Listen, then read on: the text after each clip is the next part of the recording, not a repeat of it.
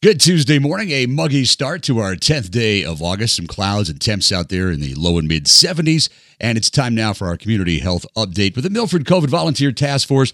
Milford Mayor Sean Strube, infectious disease specialist Dr. Doug Mannion. On the road this morning. Good morning, gentlemen. Hey, good morning, George.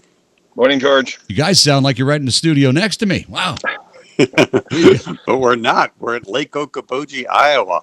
In Iowa. All right. In Hawkeye territory this morning. All right. Or Cyclone territory, depending on whether you're Iowa or Iowa State. All right. Milford Mayor Sean Strube. We've got some things happening, some good things happening, and another Ask the Doctor session on the way. What's happening? That's right. Well, we've got in Milford, we have so much live music this summer. On August 21st in the Ann Street Park, we have Music in the Park, a really great classical performance. And then on August 29th is the Opera Festival, which, was such a huge hit. 500 people 2 years ago. It's outdoors. It's very accessible, great for families, and it's free. PikeOpera.com, where people can register for free tickets. But in terms of the pandemic, this is a very, very serious time because we are on the brink of seeing something really terrible happening in our schools. And I know that Dr. Mannion's going to address it more specifically. But we have next week on Wednesday, the 19th, an Ask the Doctor session with Dr. Mannion, really designed for parents to get their questions answered about what they need to know before they send their kids back to school this fall. Excellent. And what time is that, Sean? It's at 5 o'clock, and just send us a note at protectpike.com, and we'll send you the link, or you can find it on Facebook at the Milford COVID Volunteer Task Force page. Very good, very good. All right. Thank you. All right, Dr. Doug, we know the numbers are going up, not just locally, but all around the nation, all around the world. So nationally, yesterday was one of the worst days, one of the top 10 worst days nationally in terms of new infections. Over 200,000 people got infected with the virus. The transmission rate in the U.S. is skyrocketing. The increasing rate of transmission is the highest we have ever seen. And this is despite the fact that half of Americans are vaccinated. So it means that it's propagating kind of twice as fast as it did in the unvaccinated people as it did in people last summer.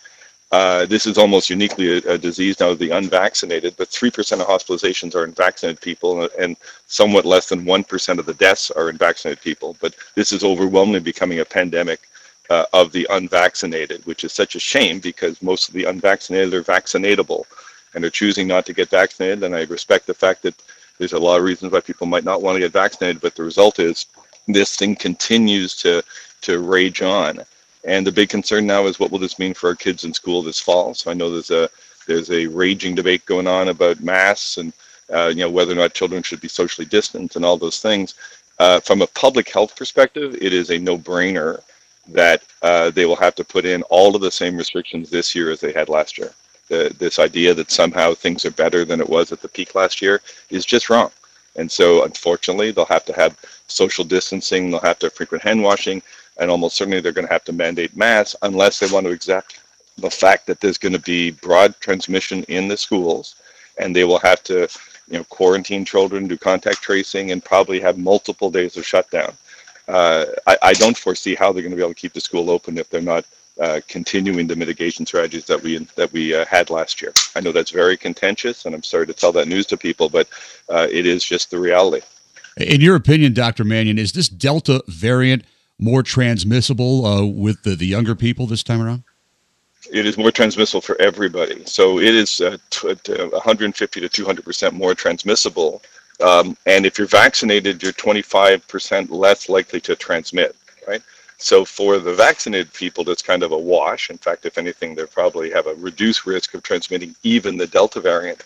But if you're both unvaccinated and get the Delta variant, you're 8 to 10 times more likely to transmit it to other people.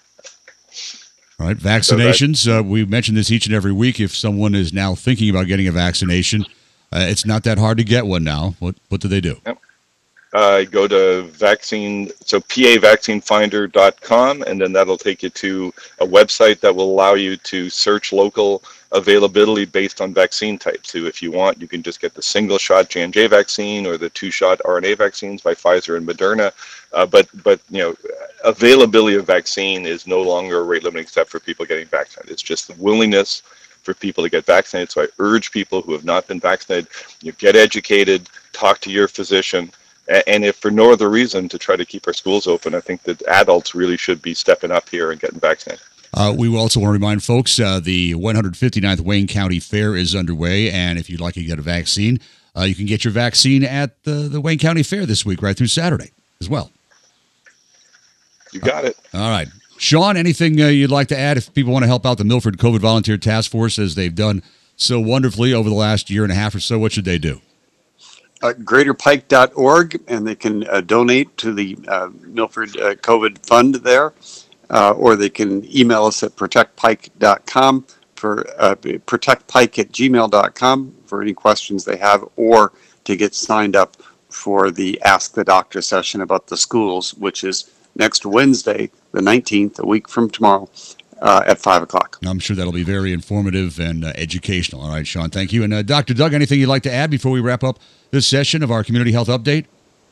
Again, just thank you for providing us with the forum to get this information out. It's really, I think, helpful. All right. All right, you guys enjoy your road trip, and we'll talk to you next week right here, okay? Look forward to it. Thank you, George. Thank you, guys. All right, time now for our Scranton Wilkes-Barre Rail Riders Report. We've got Jim Riley in this morning for Adam Marco.